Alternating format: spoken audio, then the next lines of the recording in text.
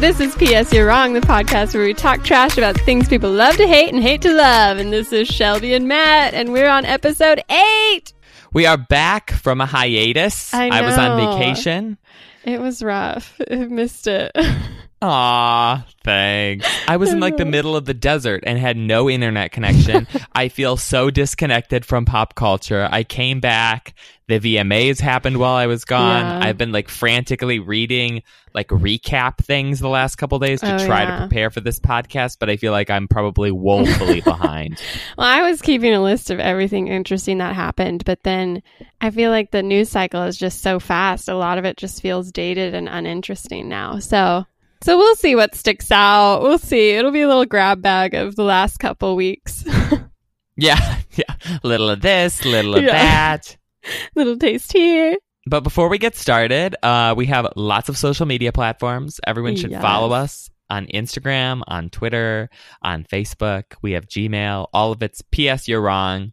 We will, if you give us good comments, we will respond to them on the show, people. I know. So I was excited to see if there would be one, but our listeners haven't been churning out enough reviews for us to talk about, so kind of disappointed in them. They need to get on iTunes, scroll down, leave a review, let us know what you think. Yeah, and if you do, then we will talk about you. You'll be famous, guys. Yeah, it's not about us. There's a lot of high-profile people who listen to this podcast. They could hear your comment. It could grab their attention. They could find you. You could be starring in Crazy Rich Asians 2. Oh, I can't wait. That's what I need. I want to be a part of that, but I don't think I qualify necessarily. But that's okay. You could probably play a villain, maybe. Oh, yeah. I could be the white girl that she beats in poker in the first 4 minutes and then disappear. Yes. My big moment. But before we get into Crazy Rich Asians, we do have some news to catch you up on. So yes, I can start off since you're a little out of the loop. Yes. Give me something good. So the big thing that's been happening, I guess, is Nicki Minaj released her new album, Queen. And there was a lot of drama revolving around this because Nicki Minaj never runs out of things to say. And it was interesting because she felt really flustered during this album release, which I don't know if you remember. It's kind of been up and down on when she'd release it. It was pushed back. She took a poll on Twitter to figure out when she should release it, so on and so forth. And then suddenly it just dropped. And she was talking all about it and how great she is and, just doing the classic, I'm the queen type thing. But then the problem was that the week, results came in and she was number 2 behind Travis Scott, which was actually surprising to me too. But she was really upset about it and went on this Twitter rampage where she was I put my blood, sweat, and tears into writing this dope album only for Travis Scott to have his girl Kylie post a tour pass telling people to come see her and Stormy. LOL. And I was oh, she was just trying to be, she was pretty shady. She was just not even shady. She was very aggressively open and honest about why she thought she was stiffed for this number 1 place. And so then they went to the VMAs and there was they were supposed to sit by each other. Travis Scott and Kylie were sat right behind Nicki and Ariana, but they ended up moving seats mysteriously to avoid any drama. And then Nicki went out later on Twitter and was LOL guys, you take this too seriously. It's dry humor. I'm back here laughing. And she's just been going back and forth hot and cold on her Twitter, just trying to play it cool, she's not mad. But then she goes on rants about how no female can keep up with her. Cardi B buys all her label, buys all her numbers, and it's no one respects Nicki enough, blah, blah, blah, Nicki. And it's just sort of frustrating because Nicki is talented, and I think if she actually accepted that, she wouldn't come off so I don't know, insecure in a way. She's just constantly very anxious about how she's doing, how she's responding, and she's not doing that well, frankly. So it's a little sad. Yeah, I feel there's a couple things going on here. First, when Nicki came on the scene back in 2008, 2009. Yeah. I feel like right before I went to college, she had this string of guest appearances on songs that went wild and became super popular. And everyone was looking forward to her first album, which came out to underwhelming success. And I think every single one of her albums since has kind of come out to like this tepid response where her singles do really well and her guest appearances do really well, but she can't pull a full album together that people really resonate with. Yeah. And so I'm sure that coming into this album cycle, she was worried about that happening again. And then also, like we talked about a couple weeks ago with Katy Perry and with Justin Timberlake, I feel like Nicki Minaj is sort of in that group of people who is like just a little old and slowly kind of getting pushed out of the scene. And she sees that happening to the other people who are in sort of her year of musical relevancy. Yeah. And she's like, oh crap, if this has happened to other people, I see Cardi B coming up down the pipeline, like I need to establish myself. I need to show people that there's a reason why I'm still relevant. And I'm not sure she did. And then earlier, before the album was released, she had that song that came out that people were like, is this a little racist? This might be a little racist. So, you know, that is never a good ingredient to sprinkle in the soup. And that didn't even make the final cut. Like, that's what's crazy is her album has been like, there have been so many ups and downs. She cut that song out. She decided after it was released to recut one of the songs on it because she wasn't happy with the sound. And it's like, well, why are you rushing? Like, what's happening? Like, it's just sort of messy. And then she was supposed to go on tour with someone. I forget who, but she decided to pull out last minute and was like, I just want to be able to give you guys the best show. And I know I don't have the time right now to do it. So she's just like, it does feel a little like desperate in a way. Like she's just struggling to stay relevant or to, you know, stay on top. And she's not really, the numbers aren't on her side, unfortunately. Yeah.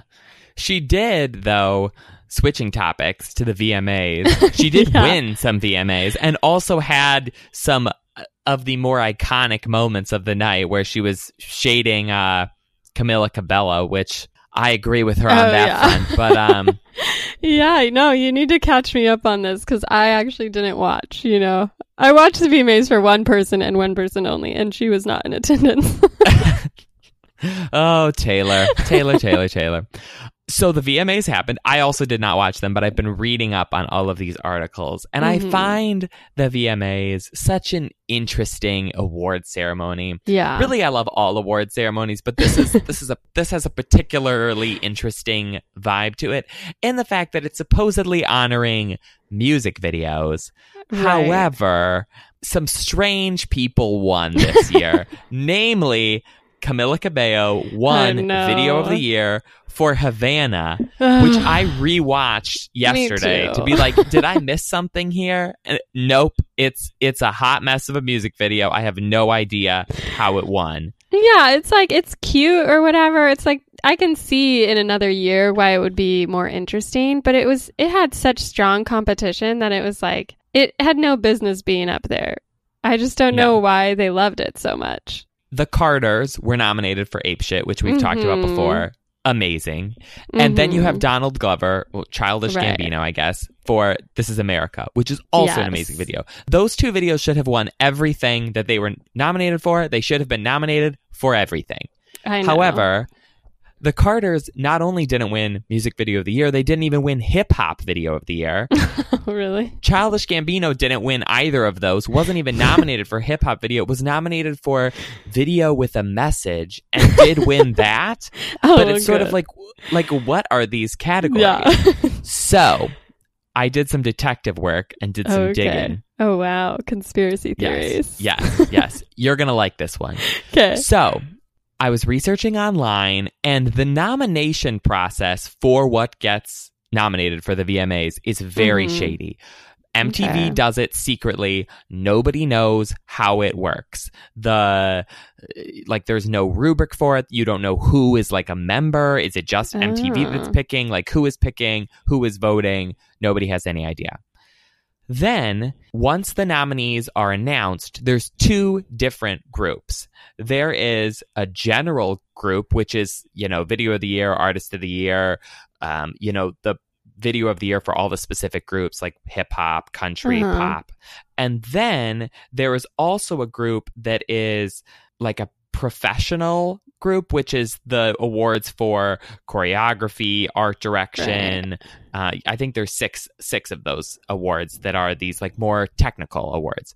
And the technical awards are voted on by industry professionals, but again, a secret group. Nobody knows who they are. The rest of the awards are voted on by the American public. So you can kind of see how these random things are winning these general awards because they're voted on by anybody who's just like sitting at a computer somewhere. On Twitter, like 100%, it's all 14-year-olds voting for this. They don't understand why Ape Shit is a better video than Camila Cabello's. But it's interesting because the Carters and Childish Gambino won 5 awards in that more professional technical section that's voted on by actual industry people, which makes a lot of sense because those were the 2 best videos of the year. Right. Camila Cabello wins these awards that are voted on by teenagers. Now, you think to yourself, why would Camila Cabello be nominated or get all of these votes from, random teenagers? Who could she be on tour with who wasn't nominated? Taylor Swift. 100% all of Taylor Swift's random, creepy stalker fans voted for Camila because Taylor Swift was not on the ballot. And I went back and did my research. The last 6 times Taylor Swift has been nominated for an award in a category that random people can vote for, she has won. She has not lost a fan vote at the VMAs since 2013. Aww. So, therefore, Taylor Swift screwed up the VMAs for all of us. Point made. No, the VMAs screwed it up by developing this weird voting system, and you can't prove that, so it's just, that's your hot take. No, I mean, that makes sense. And that's always been the complaint is like these awards tend to be more like about like it's a popularity contest and it's not necessarily about the artistry anymore. And like Beyonce and Jay-Z didn't even bother showing up, did they? Was Childish Gambino even there? I don't think so. I also don't think so. Yeah, it's like they just know like it doesn't, like especially the VMAs. Like the Grammys also gets the similar complaints, but the VMAs is sort of like the Nickelodeon Awards of music, isn't it? Yes. Teen choice. Yeah, literally, I guess, as you found out. So it isn't surprising necessarily that Camila won, because who won last year? Wasn't it someone similarly like just so weird and dumb? Was it Ed Sheeran or was that the Grammys? I think it was Ed Sheeran because then Bruno Mars won everything at the Grammys last year. So I think it must have been Ed Sheeran. Oh, who also has the Taylor connection. Oh my gosh. Yes. Taylor is the VMAs. Yes. I mean, look at all of her crazy fans. You do a whole podcast about it. You cannot tell me that those people are not the people who are like voting 1,000 times on the internet. Yeah, no, because I know they're the people who are buying 13 copies of the album and 17 friggin' snake sweaters to try to get boosted up to better concert seats. I agree. I believe you, but it's also like interesting because and I guess, we lost my Swiftish Twitter account. Somehow we were suspended. So I wasn't like seeing a lot of this, but I didn't see anything on my feed before that about voting for Camila instead. I didn't even know you could vote for the VMAs. So I'm clearly out of the loop, but I am sure they were there. But it's also like Camila has her own crazy fans, like a very loyal stan base. And there's probably a lot of overlap, but it's also like she has attracted a lot of tweens and teens of her own to vote and vote aggressively. So, it's not just the Taylor Swift fans. Yeah. Okay. The Camila thing still mystifies me. Why does anybody like her? She was like horrible to the people in Fifth Harmony. She left. She's pretty also, problematic. she won Artist of the Year, and I was like, does she have a lot of songs that I did not realize she had? No, she had 2. She had Havana and one other song. That was it. She was up against Cardi B, who was frigging in 50 songs this year. Like, I don't understand how that happened either. But I was also looking online, and there's a weird clause in the voting bylaws for these awards. Yes, I did not find this, but there was an article about it. Okay. That says that in there somewhere that basically MTV has the right to not listen to whatever the votes are and give the award to whoever they want, which I'm sure plays into the fact of like who is going to be at the ceremony. If someone's not there, they're not going to give them the award. But I thought this was particularly interesting because Jennifer Lopez, who was given the Vanguard Award, won this year Best Collaboration for some music video she was in up against the Carters. And I was like, who is voting for Jennifer Lopez? Nobody. I'd never even heard of this song, let alone the video. There was no way that she got more votes than anybody else in that list. They were like, Jennifer, we were going to give you this award. Come to the show. Yeah. We'll maybe throw another award your way. Yeah. Like, have this collaboration award. The Carters aren't going to be here anyways. Oh, no. What a hot mess of a ceremony. I know. And it wasn't even that fun. They had Tiffany Haddish and Kevin Hart host, and I watched their opening remarks. It was not great. It was just like awkward and weird and all over the place, and their energy was really weird. And I don't think anyone was really having any fun at the show. I mean, it just seemed like a little uneventful and kind of dull and boring, and like, who likes the VMAs anymore? I don't know. Maybe the VMAs can go with Nikki and Justin and Katy Perry. They're all sort of past their prime. Au revoir. I know. Well, there was some other drama, of course, this week. Kendall Jenner put her foot in her mouth for like the 7,000th time. And if you don't know, she's one of the Kardashians. So I don't know how into their world you are. So no, I do know who Kendall Jenner is. Thank you. Thank you for that. Yeah. What did she say? To look at. So she was being interviewed and was like asked about her work ethic and like how she became a model and whatever. And she was like saying, oh, I've been really selective about what shows I would do. I was never one of those girls who would just like do 30 shows a season or whatever the F those girls do. And people like flipped out because they're like, of course you don't do the shows. You don't have to. Like, you just can roll in, do whatever you want and leave. You like got in because you're famous. And like these women were like, we're like struggling every day to feed ourselves, to feed our families. So yeah, we're doing like 80 shows a season and not complaining about it. And then the best was like, of course, she came out with like this statement, and it's just like, I feel for Kendall because she had that whole Pepsi commercial debacle where she honestly probably thought she was changing the world. And then everyone just like made fun of her for it. And she ended up hiding for like 6 months. And then on the show, it was like, oh, I have so much anxiety. And like, I mean, she probably does. Like, it would be a rough position. And she's clearly so out of touch with normal people that she doesn't understand them. And that would be very anxiety inducing. But she was like, she tried to spin it as if the quote was taken out of context. And she was like, I was actually so impressed with those women who could work so much. Yeah. And was like, she's like, more power to them, you know? And it's like, okay, Kendall, like, you're still just embarrassing yourself. So she'll probably go into hiding again, and we'll see it play out on the next season of the Kardashians. Yes. Well, they need to keep these things going, or otherwise no one will watch the show. I know. It's a vast conspiracy. I'm always intrigued as to like what is real, what was planned. Like when they say things like that, do they know that people are going to pick up on it right away, or is it really just a freak accident that all of these things happen? The Kardashians are forever interesting to me. Someday in the distant future, when they're all old and not popular anymore, I would love to like meet one at a nursing home and be like, okay, so tell me exactly like how all of this stuff went down, because I need to know the inside dirty details. I know, it would be great. We just need like a real tell-all moment from one of them. I'm hoping Kourtney isn't faking it when she says she's over them, and she just like leaves her family and just writes this book about how the dark underside of running this reality TV empire. So fingers crossed that's a serious falling out, I guess. Yes. I want an Omarosa style memoir from Kourtney Kardashian. I will 100% read that. Just a bunch of leak tapes for sure. Yeah.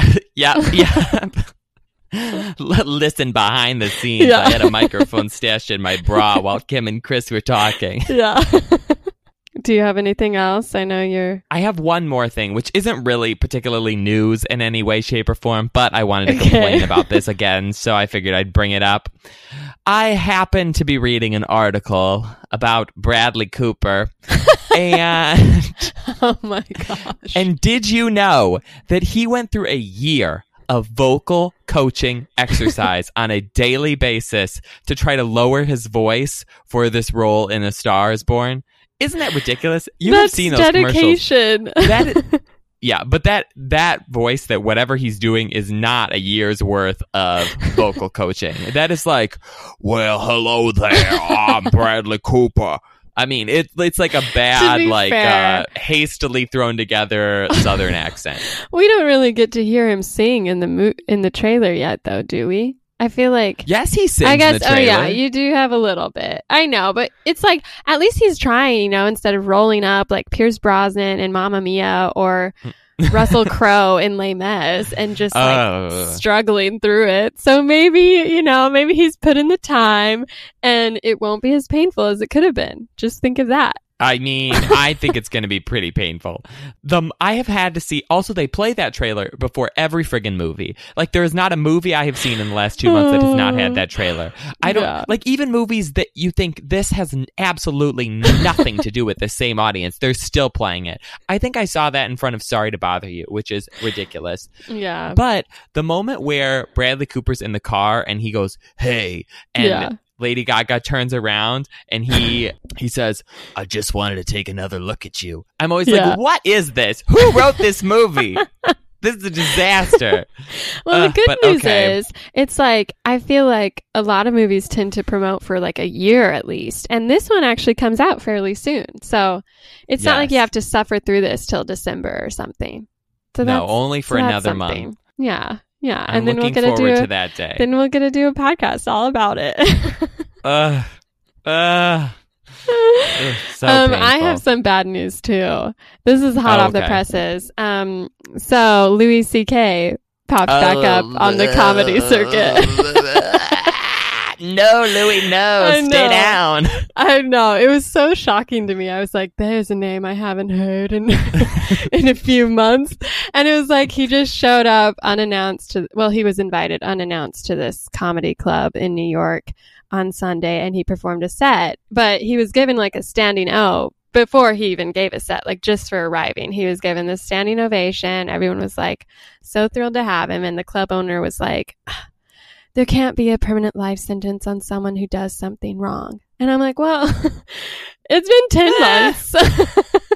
Yes. So like, maybe just a little more time. Like, it's like he did something pretty gross and creepy and a huge wrong. And you're inviting him back into the same circle to engage with the same people. And it just seems a little too soon for my taste, I think. But I don't know. Yes. He's back. I mean, it's what we expected, right?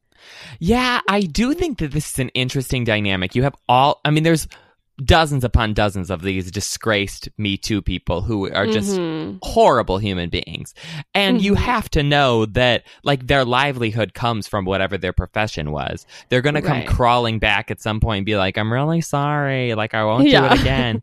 And they might not do it again. But at the same time, it's like, that is sexual assault or harassment, what Louis C.K. did. It wasn't like he made a comment about somebody. Like, he was jerking off in front of people. I mean, that's disgusting. Like, if you do that, you should not get your job back. If I went into work tomorrow and did that to somebody, 10 months from now, I wouldn't be like, hey, guys, remember me? I'm back. They'd be like, no, you're disgusting. You're gone forever. Yeah. So I don't understand what this, like, dynamic is. If he needs money, like, go work at some fast food place. I'm sure that they would hire you. Yeah, and I mean, I looked it up. Like, he still has a net worth of many millions of dollars. Like, and I'm sure once you reach a level of fame and money like that, you're still going to be making money just based on investments and whatever else your accountants have hopefully set up for you. So it's like, I don't feel bad for him. I'm not like, oh, he needs a job. Like, he doesn't. And that's like, someone on Twitter was like, he paid his time. And I'm like, what are you talking about? He was like hanging out at his $1 million mansion, like chilling for 10 months. Like, he wasn't suffering per se in like a truly like hard sense of the word. Sure, he was like blacklisted, but it only lasted 10 months. You know, it's like, you couldn't even go a full year before like making an apology and like proving you were a changed man. He just pops up like a disease. Yes, and he did something terrible. He deserves to be punished for it. I don't understand it all. So gross. I mean, yeah, he has loads of money. He was popular for like a good decade. Mm-hmm. So it's not like he did not have his time in the sun. There are millions of people, billions of people in this world who are not as popular as Louis C.K. is for as long as he is. Like, he has had a good run. Just take what you've got and go away. Do not reappear. Yes.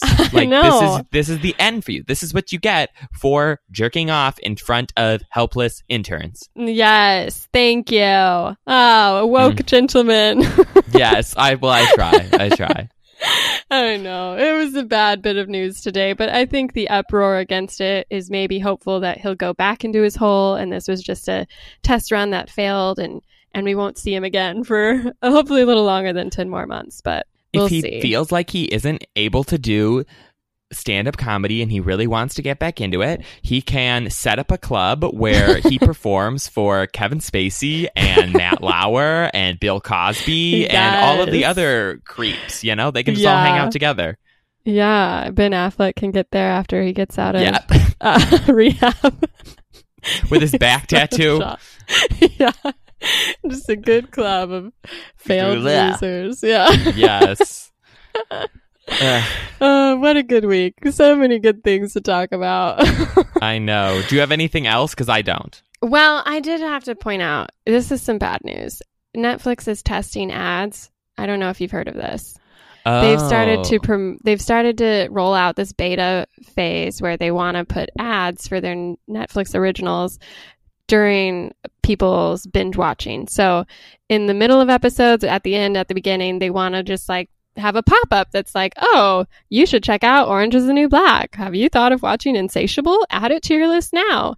And so people are pretty upset because it's like, ugh, Netflix is the one place you go and there's no commercials, you know?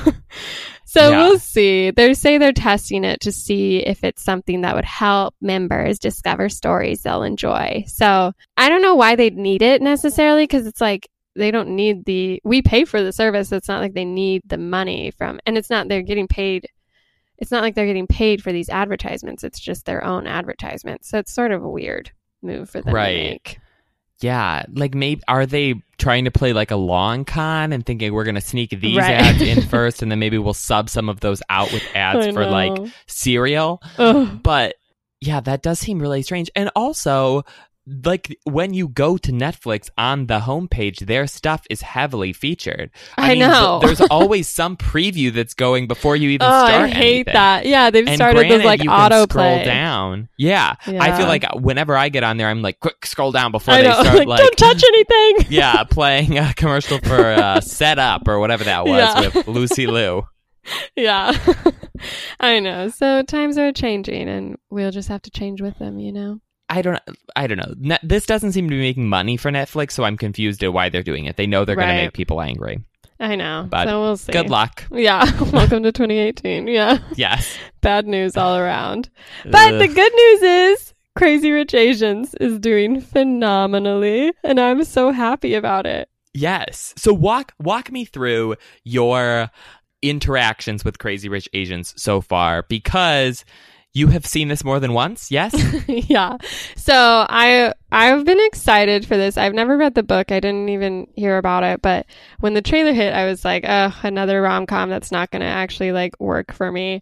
But I was really excited as I started to like see more and like read more. And I thought it was really interesting what they'd done. And so I went in opening weekend, of course, and I like loved it so much. I just left the theater so like happy and uplifted and energized, and it was just so fun. And then you were out of town, so I was worried we wouldn't be able to do an episode on it. And so when I was like texting you to figure out when you'd be back, I was like, well, since nothing else has happened. And so then I went to refresh my memory, of course, because I take this podcast very seriously. So I had to, you know. And I went last night, and it was so crazy because the theater, it's like a Monday night, 2 weekends after it opened, and my theater was still full. And I was like, oh yes, this is what I love to see. So I think it speaks to like how great the movie's been. It still has this like word of mouth power that's getting people to go to the theater. Oh, yeah. In a huge way. I was looking at the box office numbers for this, and it has already made $83 million off of a $30 million budget, which is amazing. Yes. It will especially for this late in August. Like, usually this is kind of a dead zone. So it's great that this did really well, and it doesn't have much competition, which is also fantastic. But what is amazing about this is that from its first week in the box office to its second weekend, it only had a 6% drop off. I know. Most movies have like a 50% drop off, if not that, because so many people go see it the first weekend. And then like anybody who has a vested interest sees it the first weekend. And then the later weekends are, you just have kind of like random people like, hey, what's showing? Oh, I thought I wanted to watch that. Oh, I've heard good things. But it's very rare that you have almost the same amount of people seeing it the second weekend as the first weekend. I think that's especially incredible given how well it did the first weekend. It wasn't like the first weekend it like came out and nobody knew about it and nobody saw it, and then everyone just went and saw it later weekends because of word of mouth, like something like 8th Grade. This did well the first weekend and did just as well the second weekend, which is incredible. I know, and I don't think it's necessarily slowing down. Like even now, like I'm still like telling everyone they need to see it. Everyone's like, yeah, I definitely want to. And it's like exciting to see it do so well, especially because actually like Netflix tried to option it, and they like offered a huge sum of money, and they had to like decide whether to go with like this much smaller deal with Warner Brothers or to just give it to Netflix for this huge amount. The writer was like, I could literally retire off of it. And they decided to just go with Warner Brothers because they wanted to test it. They wanted to like prove a point and like have the big red carpet moment, the big weekend. And they just like put all their chips on the table and were like, we're going to give this the Hollywood treatment. And it just paid off in such a huge way. So it's exciting. Yeah. And of course, the headline story for this movie is that this is the first movie with an all Asian cast. Since that's been a major motion picture in the United States since 1993 when the Joy Luck Club came out, which is insanity when you think about it. Like, how have we gone over 20 years without a movie with Asian leads? Like, that's crazy. It's so embarrassing. I saw the statistic that in 2017 of the top 100 performing box office movies, only 5% of the characters in all those movies were Asian, and only like 3% of that 5% were leads in a way. So it's just like, you know, Hollywood needed this slap in the face because it's like, obviously these movies can do well. They're people, you know, they can lead movies just as well as the next Scarlett Johansson can, you know? Right. So it's exciting. Yeah, I have a friend who I saw post something on Instagram that was like, she's Asian, and she was like, it's a great time to be an Asian between this and then also To All the Boys I've Loved Before just came out, which has an Asian lead, and then also Searching it just came out and is doing so well, and John Cho is the lead of that. So yeah, it proves a point which I don't understand why people did not grasp earlier, that watching any human on a movie is like has the same quality, you know, just because someone is Asian or Black or Hispanic doesn't mean that I'm like, I can't relate to this person in a movie. Yeah. It's utterly insane. I mean, this is basically the same thing that happened with Black Panther when that came out and did so well, and everyone was like, wow, white people will go see movies that Black people are in. It's crazy. Yeah. It's because like, they're humans. Like, everybody can relate to other humans feeling other human emotions. Yeah, and it's like crazy too, because you have like there's this level of American exceptionalism where it's like, oh, like we're the ones that matter. But if you look at the Asian markets or any other market, they've been enjoying white people movies for so long that you should be able to fathom the idea of turning the table and enjoying an Asian movie. You know what I mean? It's like we just don't think about the fact that, you know, Jurassic World took over the box office worldwide, even beyond the white audience that could relate possibly better to Chris Pratt and Bryce Dallas Howard. And it's like, no, like a good movie is a good movie and a good actor is a good actor. So it's just like, let's just slow down on this like race talk about how, oh, well, am I going to get it? Is it like for me, you know? Because I had a lot of people. I have an Asian friend who was getting so frustrated because all her white friends were like, so will I get this movie? And it's like, yeah, it's a rom-com. It's like really straightforward, you know? Yeah. So it's an important reminder, but it's sad that we needed that. So. Well, and I was reading online in preparation for the podcast, and apparently when they were originally trying to option the book into a movie, the movie producers wanted to make Rachel, who is Constance Wu's character, white. They were like, oh, this will be a better, like, more people will go see it if it's a white person who's meeting an Asian Scarlett family Johansson in Singapore. Yeah, it's like, no. I know. This is not how the story was meant to be. Like, just let it be as it is. People loved the book, not just Asian people. I know, and it was a huge like journey to make this movie. I was reading all about it, and it's like even from like Kevin Kwan, the author of the novel, he was like insistent that it go to companies with like Asian ties, and so he finally like went with this Color Force production company who agreed to match it with this Ivanhoe Pictures from Singapore, and he ended up optioning his book, this bestseller, for $1, and he did it so that he could remain creatively involved.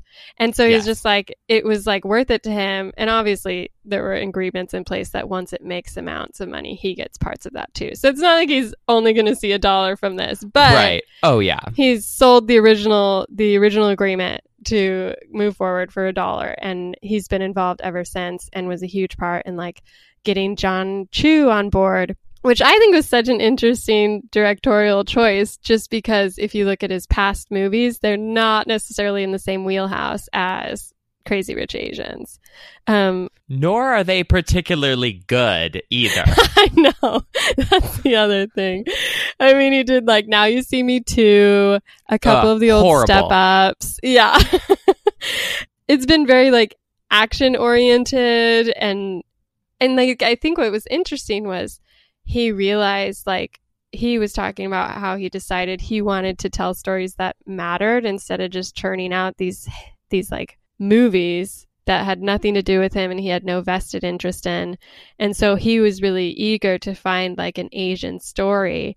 And when he read this script, he like presented his life story to Kevin and to the producers to be like, I need to be a part of this. And it's like interesting because I think a lot of the actors and people involved in this film had similar stories where they were like, this is important to me. And I think that's like, it shows in the quality that they gave this work, you know? Oh, yeah, 100%. And as much as Now You See Me Too and Gem and the Holograms really carry a lot of emotional resonance, this, I think, maybe has slightly more. Yeah, he had a little more skin in the game with this one, probably. Right. And I think it's like, even the actresses they tried to get on board, like originally Constance Wu had to turn it down because of Fresh Off the Boat scheduling, her TV show. Yes. And then she like wrote this letter on a plane one day to Chu and was like, I understand I don't want to like ask you to change your schedule for me, but honestly, like, I want to ask you to change your schedule for me because this matters so much. And so they pushed back production for like 5 months, I think, to accommodate her schedule. And then of course they wanted to get Michelle Yeoh from Crouching Tiger. Yeah. And she was like, well, I really am uncomfortable with like the stereotype of the tiger mom, so you have to like really round out this character. And so that's when they brought on like the Malaysian, because they originally had the screenwriter for The Proposal, the Ryan Reynolds movie. Mm-hmm. And then they brought on this Malaysian writer, Adele Lim, to add more of the cultural and, you know, specificity and stuff. And so that's when Michelle finally got on board and was like, okay. And she plays Eleanor, and she's just so fierce in it. I love it so much. Yes.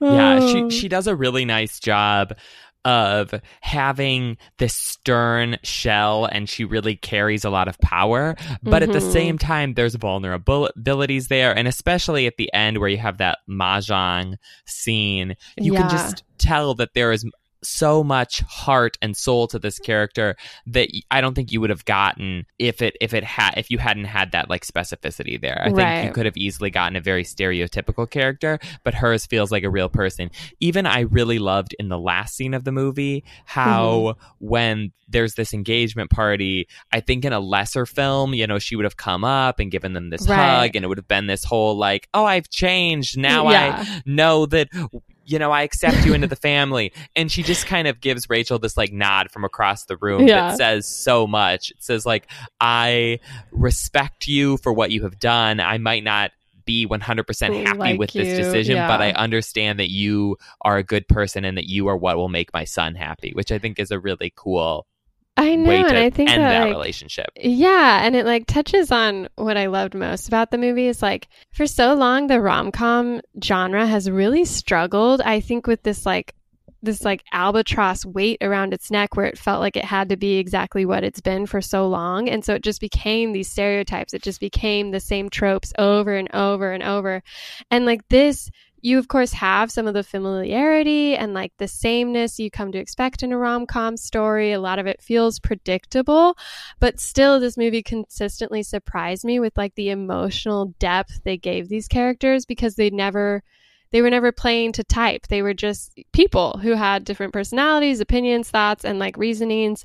And they all came across in really like interesting ways. Even the like most inconsequential of the characters, I felt like still had these moments where you like understood them as like a real human being rather than just like, oh, here's the crazy sidekick and here's the awkward best friend dude and here's like the psycho mom and stuff. It just like, it felt a lot more realistic than maybe some of the old rom-coms have. Oh, for sure. And I think that a lot of the rom-coms in maybe the past couple of years have tried to get around this by making it more slapsticky or more of a dirty rom-com. And I think this realized, oh, you don't have to do that. You can just tell a really good story with really good characters and have romantic elements and have comedic elements, but it doesn't have to be something that's really paint by numbers. It can be its own story and new, but also old in the same ways. Exactly. It's like, oh my gosh, I have been craving a good rom-com because like I grew up loving You've Got Mail and like all these like classics where you just like felt every swell of music and every look across a room. And I've just been so tired of all the Matthew McConaughey messes, the Gerard Butler weirdness. What's her name in 27 Dresses? Like, it's Katherine just like Heigl. Yeah, it's just like the star it's just of about 40 failed rom-coms. Yeah, they're just so painful for whatever reason, and it's like I think in recent years the only like romantic comedies that have worked have been the ones that spoke to this like thirst for something different. Like you had The Big Sick and you had Love, Simon this year, and it's like all these. So we're sort of like paying homage to the rom-com but still giving it its own spin. And so I loved that this like really dedicated itself to being the romantic comedy of woman goes to meet man's family and hijinks ensue and like will true love prevail, but it still managed to do it in a really fresh way. So it was like, you know, it was not just an important film because it starred all Asians. It's like a good movie and it was so fun. Yeah. Well, let's maybe like go over the plot really quick and just kind of dive into that. So we start with this cold open of that's back in the 80s, I think. And it really sets up the story inside the larger world because Michelle Yeoh's character Eleanor goes to this hotel. It's late at night. It's raining. She is trying to check into a room with her two kids, and I think maybe like a nanny is with them. Anyways, it's one of the aunties. Oh, it's one of the aunties. So it's four Asian people. There's a a couple white desk attendants, and they don't want to let them in. And then Eleanor calls the owner of the hotel, who is actually selling the hotel to her, so she will be the new owner. And then kind of, the owner comes down and they shame the racist workers who are there. But it just kind of sets up this whole world of like, we are going to be inside this rich Asian culture, but for as lavish as that is, those people are still struggling against a larger society that may not accept them right away. Right, and it does a good job of like giving Michelle Yeoh's character Eleanor like a humanizing moment where you're like, she's had it rough, she's not just like this privileged pretty woman who's mad about her boyfriend's choice of girlfriend. It's like you're immediately sympathizing with her, which I think helps you sympathize with her throughout the rest of the film, even when she's being sort of this really opinionated mother figure who's too protective. Yes. Yeah. So then we get into the main part of the movie, which is basically that Henry Golding's character, Nick Young, is a super rich heir to this huge family fortune from his like wealthy family in Singapore. He's in New York. He's dating Rachel Chu, played by Constance Wong, who does not realize that he is rich. But he is going home to Singapore for his best friend's wedding. He is going to bring Rachel with him, and she is going to realize, oh, wait, he's loaded and also like a celebrity in Singapore. And she is not ready for it. I know. I loved this whole opening sequence. I love Constance Wu. I think she's so charming. And like, I think she does a great job of playing against this really handsome, like, charming, debonair Henry Golding. And I think the opening sequence is like this rapid fire scene setting. I mean, you get to see like how the rumor spreads of an Asian sees Nick Young with Rachel, sends the picture through like a series of texts that go through the Asian network until it reaches his mom all the way in Singapore. You just feel so energized in this movie. Like everything moves really like kinetic. All the like scenes are shot in really interesting ways, and I think it's because he has this like background in action films, and so it's not so much and musicals. And so it's like a lot more big picture and like interesting framing, and there's always something going on in the background that makes it like really engaging to watch, instead of like soft tones and like longing looks and close up of faces and what you usually get in like romance movies. And so like already off the bat, you're just like jazzed to be there. And then they get to the airport and they're swept away into first class. And you're just like shocked by the amount of money and fortune being displayed across the scene. And it's just like, oh, I've never wanted to fly first class so badly, Yes. And I found this movie more fun than funny.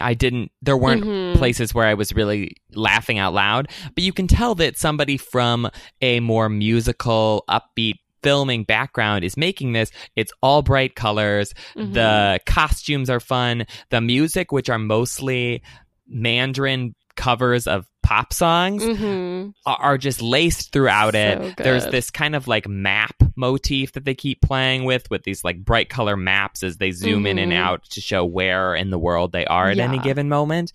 And the movie just has so much energy from the beginning. It's not a slow build up. It's not a lot of like boring scenes. Like you get to Singapore and the rich people and their lavish lifestyles within like 10 minutes of the movie. It does not take long to get there.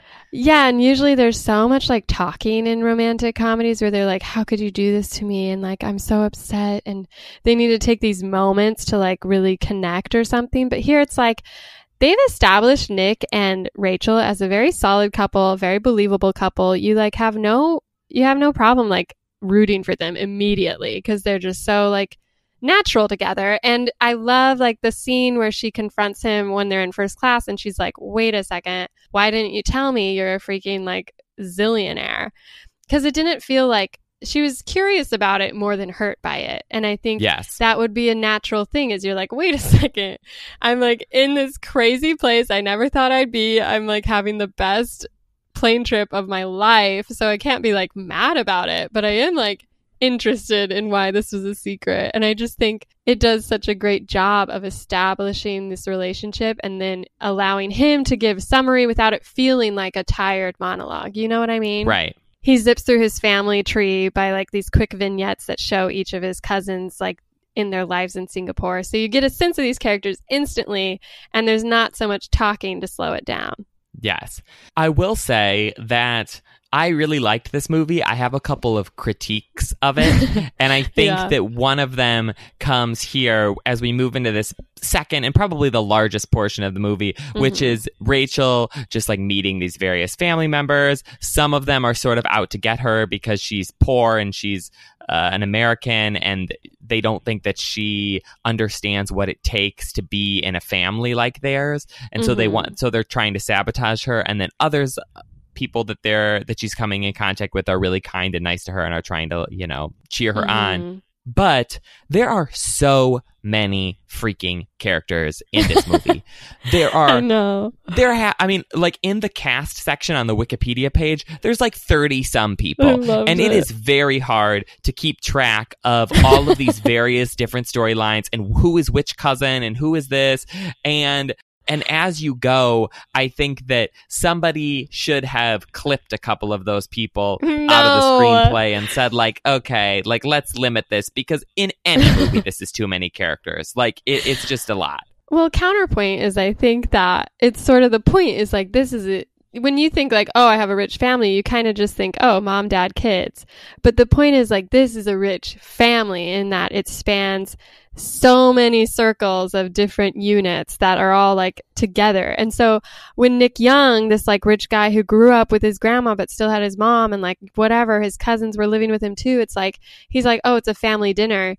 Constance Wu's character has like a totally different idea of what that is. And then suddenly she's at this house party that just has 100 people there. And she's like, wait a second, what's happening? And I think it's like, that just felt more natural to me. It's like, you know, these are big families because they have such a different idea of what like family is. And there's such a sense of loyalty there that even when you hate your cousin, he's still going to be like the gross dude in your wedding party. You know what I mean? Oh yeah, definitely. and I liked the element of it that there are so many people around, but I think the issue is that there's too many people who have names that you are supposed to kind of like remember, because they keep doing callbacks to them and their various funny things. Like there's one cousin who's like a movie director who dates this like floozy movie star. There's another cousin who is like sort of has like a wife and 3 kids that he's like kind of having a spat with, and that's really never developed. There's like all of these various different aunts. There's the grandma. There's these other cousins. There's Astrid. There's then there's the whole Constance Wu has a college roommate who also lives in Singapore, played by Awkwafina, and then she has a whole family of people who have all of these various scenes. There's just a lot of people to keep track of, and I think that they probably could have snipped a couple, but I love the energy of it all. I know, because it is like, it's fun because she's getting ready for dinner. She's going to meet Nick Young's family at dinner, but first she goes to meet her college roommate, Peklin. And so she goes to this lavish house and she's like, wow, this is so fancy. But like, we as an audience already know that it's like not even close to as fancy as it can get. So it's like funny seeing Peklin's family, and it's kind of like, I don't know, it's sort of trashy rich, like new money. Yes. And very there's like Versace. A lot of, I think that's one of my favorite scenes is when they're all having lunch. And I mean, you have so many people in the room just trying to steal the attention. Like, the guy from Community plays the dad. Yeah, Ken Jeong. He makes this funny joke about there are starving kids in America. And it's just like, there are some great moments in that scene. But my favorite, and this is just a throwaway, is like, the mom is just like feeding her baby that's off screen like chicken nuggets. Like, I don't know why, but she's just, the camera cuts to her and she just has a chicken nugget in her chopsticks and she's just trying to feed this baby this chicken nugget, and the baby's like crying, and it just was great. It just like was one of those charming moments I just love to see. as a giant fan of chicken nuggets, I can say that I would be very happy to feed my kids chicken nuggets with chopsticks. They looked very delicious. And afterwards, I was like, dang, I kind of want chicken right now, but I also need to go run. So this is a conflict of interest. Yeah.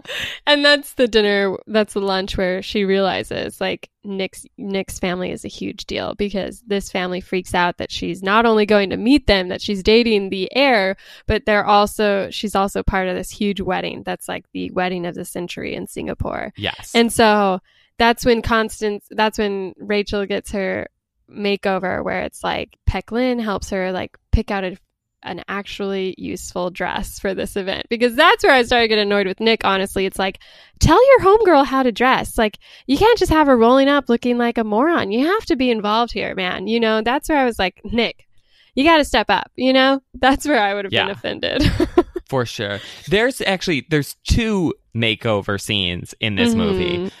And this is another one of my pet peeves in movies, is where you have somebody who is absolutely gorgeous and you're like, oh, this person needs a makeover. They're hideous. They sort of have an aside later about how like her skin is bad or her skin is dry or something like that. And that's why they need to make her over. And it's like, okay, if we're going to do a big makeover scene in a movie, it needs to be like the one in Princess Diaries, where there is a considerable difference between the beginning and the end, not just like, oh, a different dress and your hair is up in a bun now. Well, she needed the help, honestly. Like, she didn't have the dress. She didn't have the costumes to face off these judgmental aunties, judgmental Eleanor, judgmental ex-girlfriends.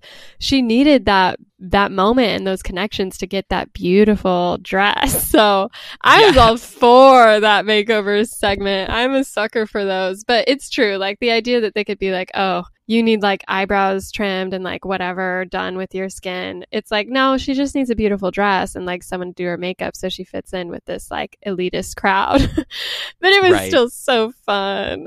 Yes, it was. So there's a couple of different parties, but the next big sequence, I think, is the bachelorette party, which Rachel gets invited to the bride's bachelorette party, despite the fact that she doesn't really know the bride very well. Yeah. And it's at this like private island. There's like a shopping spree involved. What else do they do? I can't even remember. They're at the beach. They're at the beach. They get the shopping spree and then they get massages. And she's sort of bonded with this woman who's like, who's very nice and like, oh wow, yeah. And then suddenly it starts to get a little uncomfortable as you realize she has her own angle. Yeah, and you realize it's an ex-girlfriend of Nick's who's basically telling her, oh, Nick was supposed to come home. His family doesn't even like you. How brave of you to be here. And like, I couldn't do it if his family was against me. Actually, his mom wanted him to marry me. And it's just like, you can feel the energy change. And it's interesting because it's cut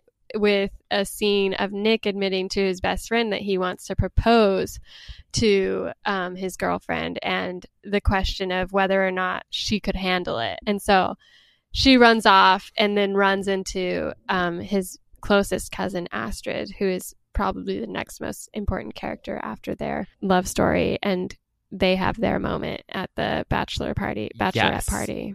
Well, first, Rachel finds a giant dead gutted fish in her bed. Pretty dark, yeah. Yes. Although I was really surprised that there wasn't a more like fun villain, because Eleanor is sort of a villain, but I kind of wanted like a really nasty cousin who was trying to get rid of her. And I also wanted more of like a prank war-y kind of like Parent Trap vibe to this section of the movie, because I feel like if you're trying to get rid of her, like, you can do some fun crap there.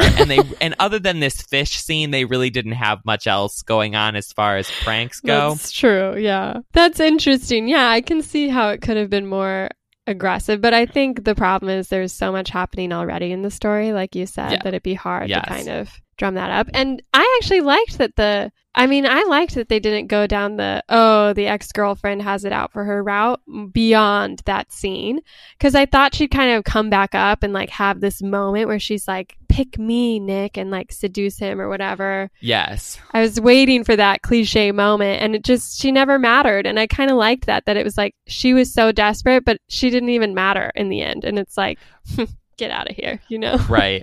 I think there were a lot of characters like that who didn't matter, though, and you could have consolidated a couple of them and made a character who did matter.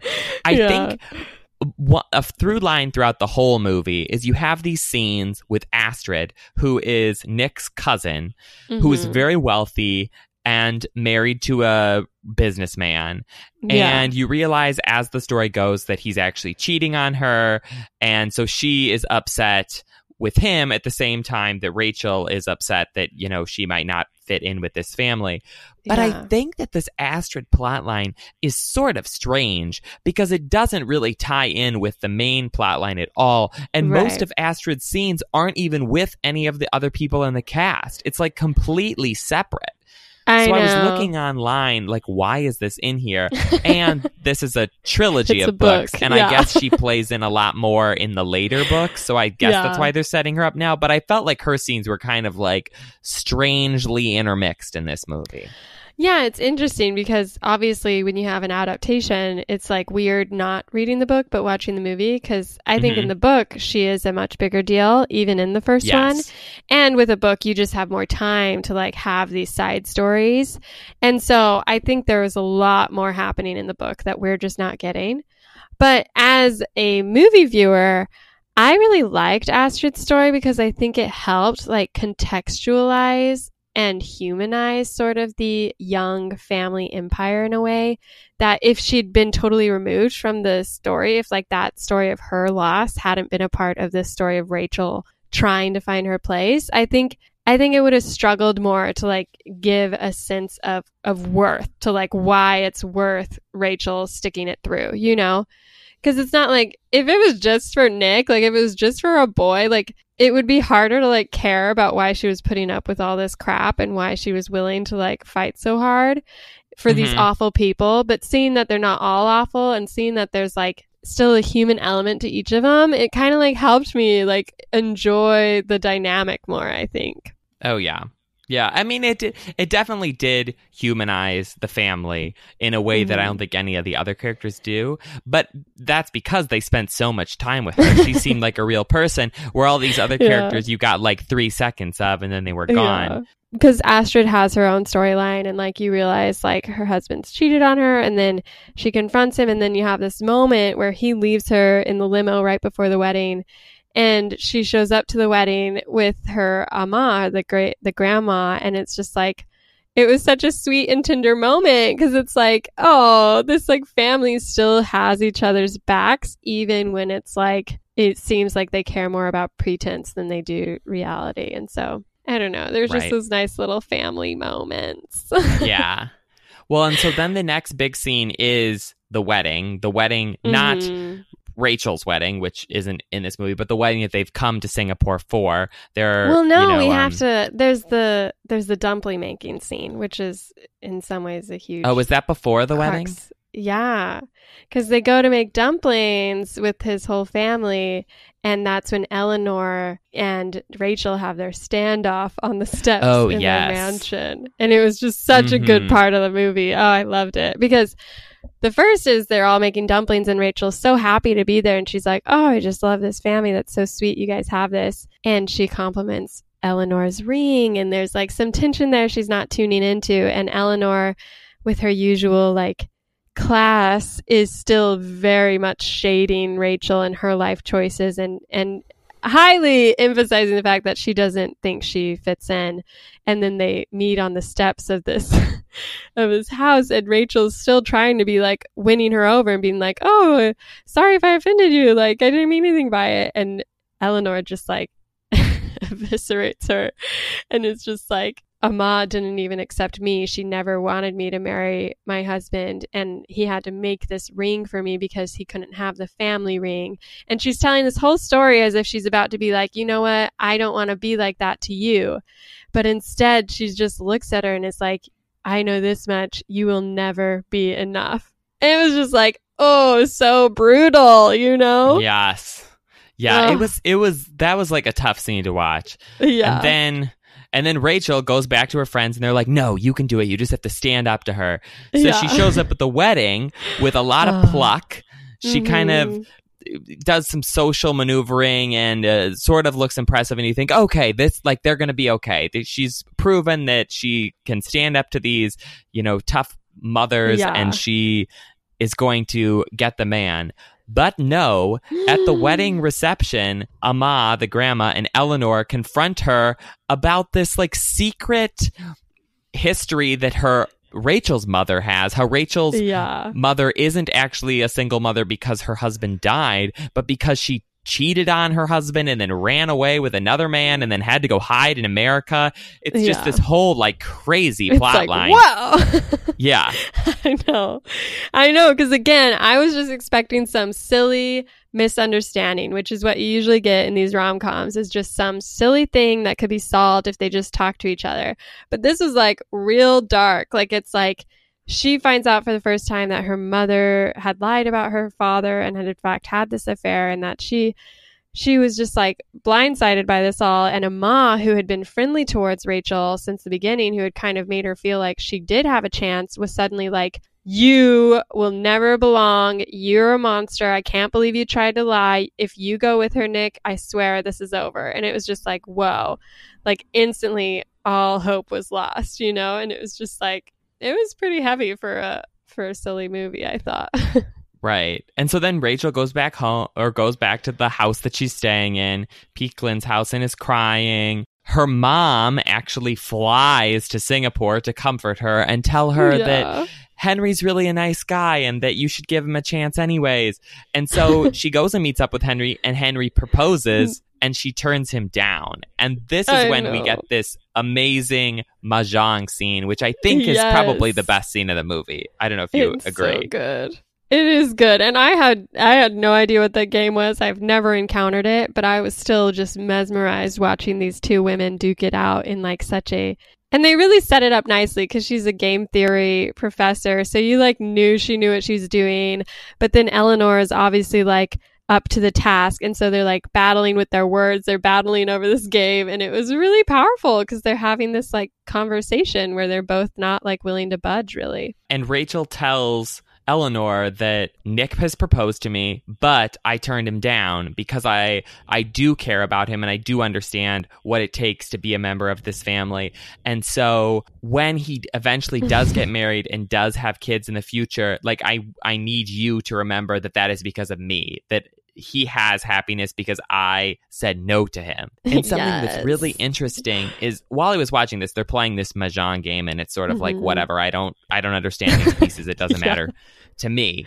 But after watching it, I went and read an article about it, and the way that the mahjong pieces are set up, and they keep showing them up close so you know that they're important, is basically Rachel gets a piece that will let her win if she wants to, but instead of playing it, she discards it, and then Eleanor picks it up and plays it and wins with that piece. And it's only afterwards then Rachel shows Eleanor her mahjong tiles, and Eleanor kind of realizes that, oh, Rachel let me win. She could have won, but she's letting me win instead. And that's a symbol for what Rachel is doing in life by saying no to Nick and letting Eleanor and Nick find happiness supposedly in the future without her, which is so well done, so deft.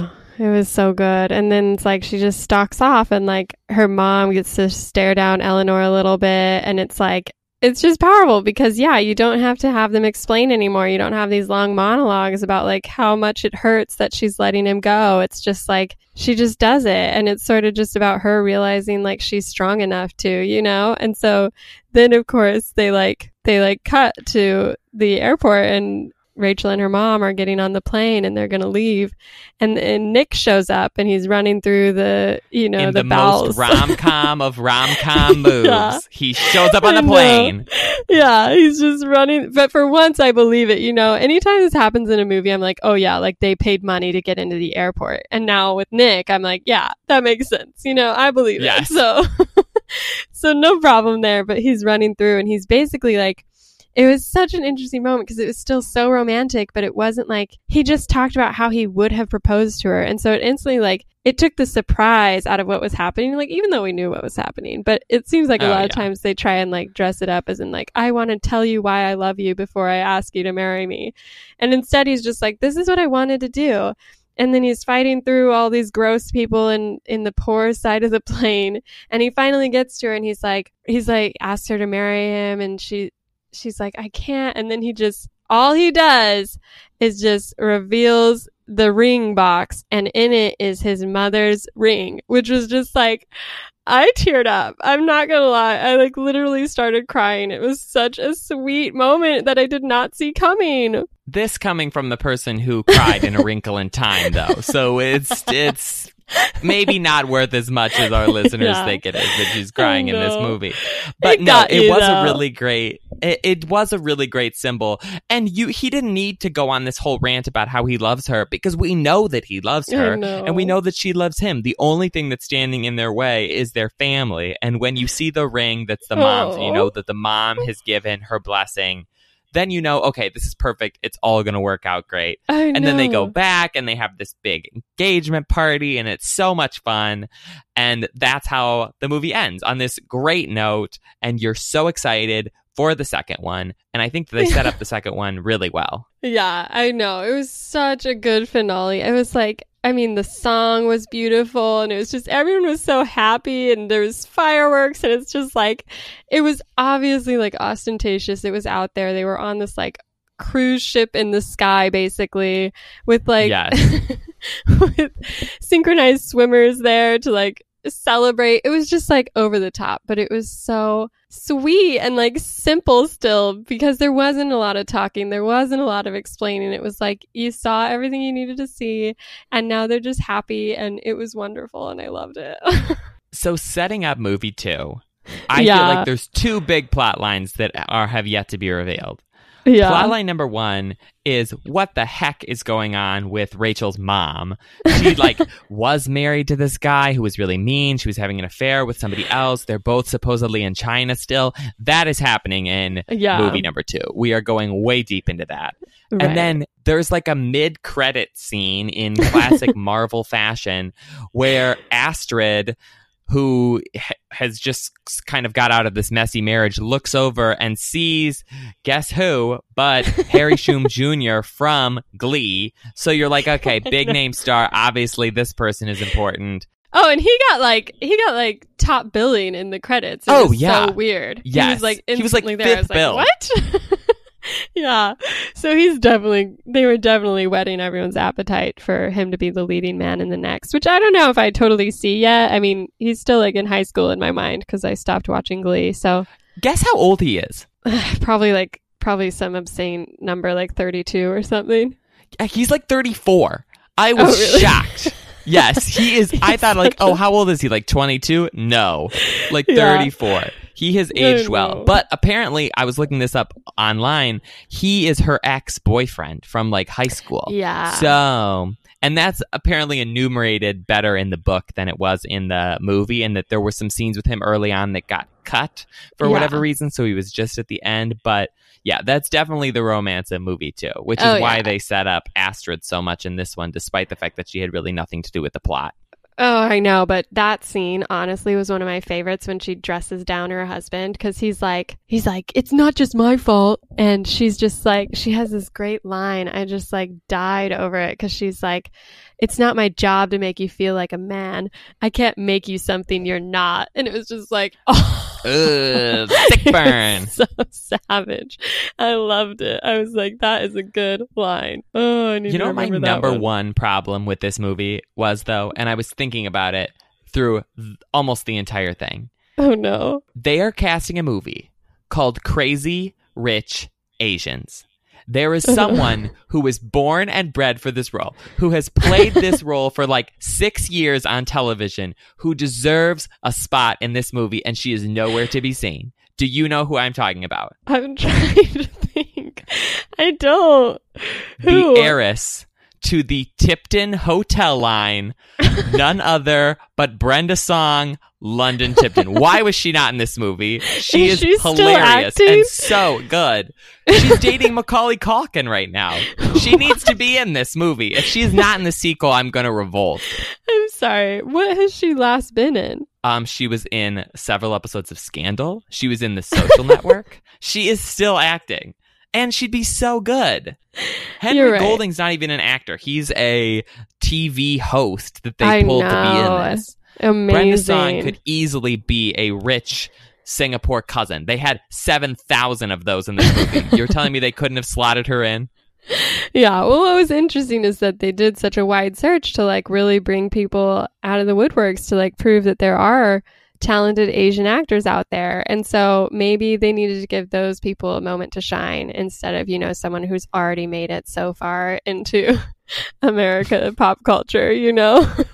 They had to give someone else a chance, Matt, obviously. I mean, I loved it. I loved that they actually did that because I remember who directed that stupid Exodus movie that didn't do well? And he was like, oh, we couldn't cast any Egyptians or people of color because it's like, they just don't exist. You know, it's like, we can't find those actors. They just, once there's a good enough Egyptian actor out there, then sure, I'll cast him and not whoever starred in that movie. But it's like, well, no, they do exist. And you just aren't willing to like look for them or like look past like your own circle of well-known actors to like find them, because I think Henry Golding did a great job in this movie and he had such a natural energy to it. And I'm excited to see what else he starts doing because, I mean, he has a couple of movies coming out, I think. Yeah. He's in something coming out, which I can't remember what it is, but I saw the commercial for it and I was like, A Simple Favor. Him. Yes. Blake Lively. Yes. And Anna Kendrick. Yes. So interesting. So good. They could have cast Brenda Song in that. They could have cast Brenda Song in Exodus. As far as I'm concerned, she should have been in all these movies. So, well, yeah, I know you have your criticism of this movie, but I'm curious, have you heard any other critiques of this film? Crazy Rich Asians? I think most of the critiques have been similar to the things that I have said, which is that the movie is really great, but there's like one too many characters and that there's like some of the plot lines are sort of like off in the weeds a little bit. But I think in general, people have really liked it. It has like a 90 something on Rotten Tomatoes. Mm-hmm. They have already signed up a second sequel. It's doing gangbusters in the box office. Like really, it's a win-win-win, and I don't think people have a lot of critiques for it. I know, I've heard a few though, and it kind of like frustrated me.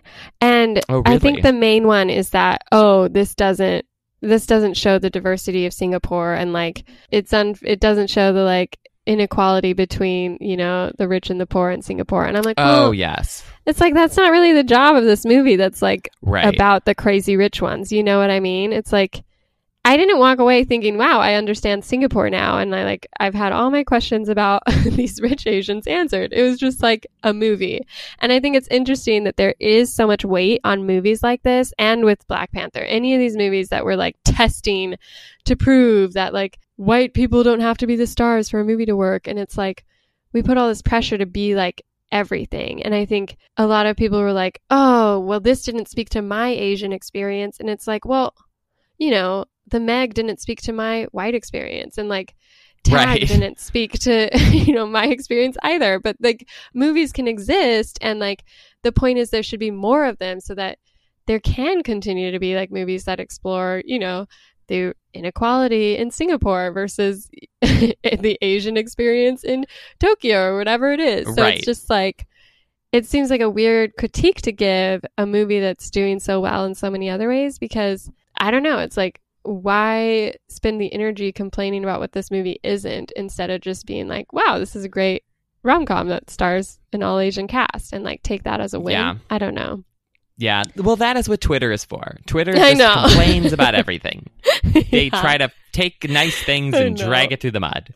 So if you're on there long enough, you'll see all kinds of horrible, you know, takedowns of the nicest and best people and things in the world. Yeah. I did have a takeaway from this movie. I am predicting that Singapore is the new Iceland is the new Bali. I think the number of basic people from the United States who end up in Singapore in like 2020 is going to be astronomical.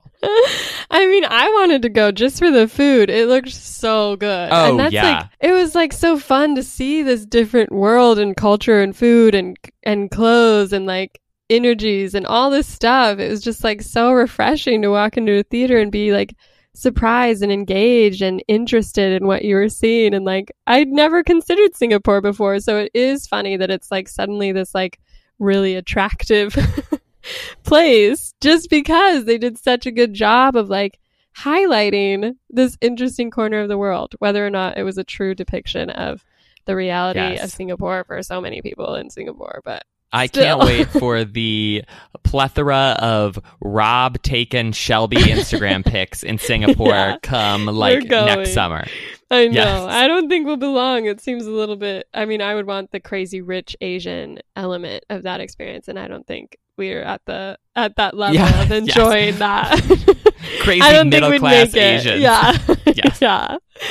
I want to go to the top of the boat, the hotel, but I don't think I'd be invited, you know. Yes. Past like the 12th floor, probably. It was so fun. I think it was just like a refreshing film to see. I didn't have to be like represented on the screen to enjoy this movie. You know what I mean? It's like it was still a good movie. And that was what was 100%. So great about it. So you love this movie. Is there something else that you loved, or is there something that you hated? No, it's relevant. It's been mentioned. No one will shut up about it. I did watch To All the Boys I've Ever Loved. And I was excited about this movie. I read the books and didn't really like them, but I thought the movie could do better, and it did. And I did love it. So I don't think it's worth talking a lot about because I think Twitter is talking about it enough for everyone. And like BuzzFeed is literally posting about it every day in every way. So it's like everyone knows this movie exists. And I would just say it's worth checking out. Can you give me like the 30-second summary of what it's about? Yeah, so this girl is always in her head about her crushes, so she writes these love letters to them, never intending to send them. Her little sister sends them out, so they get out, and all the boys like approach her, and she decides to start fake dating one to avoid drama with one of the other boys who would have some questions about why she wrote that letter. So they start fake dating, and you know, teenage romance starts to bloom. So yeah, it's just a sweet, silly teen romance in the vein of John Hughes, basically. Oh, fun. Yeah. And it's a movie on Netflix. Yeah, it's a Netflix movie, an hour and a half, pretty painless, and it stars an Asian lead, even though her Asianness really doesn't have anything to do with the film. So a little different than Crazy Rich Asians, but still fun. And the love interest is very beautiful. So he's worth it. He's not a teenager in real life, so it's okay that I'm saying that. So I mean, are teenagers on movies or TV ever teenagers? Really? No. The Riverdale cast is like 45-year-olds pretending to be high schoolers. Exactly. What about you? Love it or hate it? So while I was on vacation, I had a lot of time to read because it was a road trip, and I read Underground Railroad by Colson Whitehead, which came out a couple years ago. It won the Pulitzer, it won the National Book Award, and I was sort of like, I don't know. It's about the Underground Railroad. It's a slavery story. I sort of felt like, okay, I've read a lot of these. I'm sure it's good, but it's probably also really depressing. I'm not really sure I want to read it. But I decided to read it over this vacation because my mom is also reading it, and it was amazing. It is one of the best books I have read in the last couple of years. It definitely deserves every award that it has received.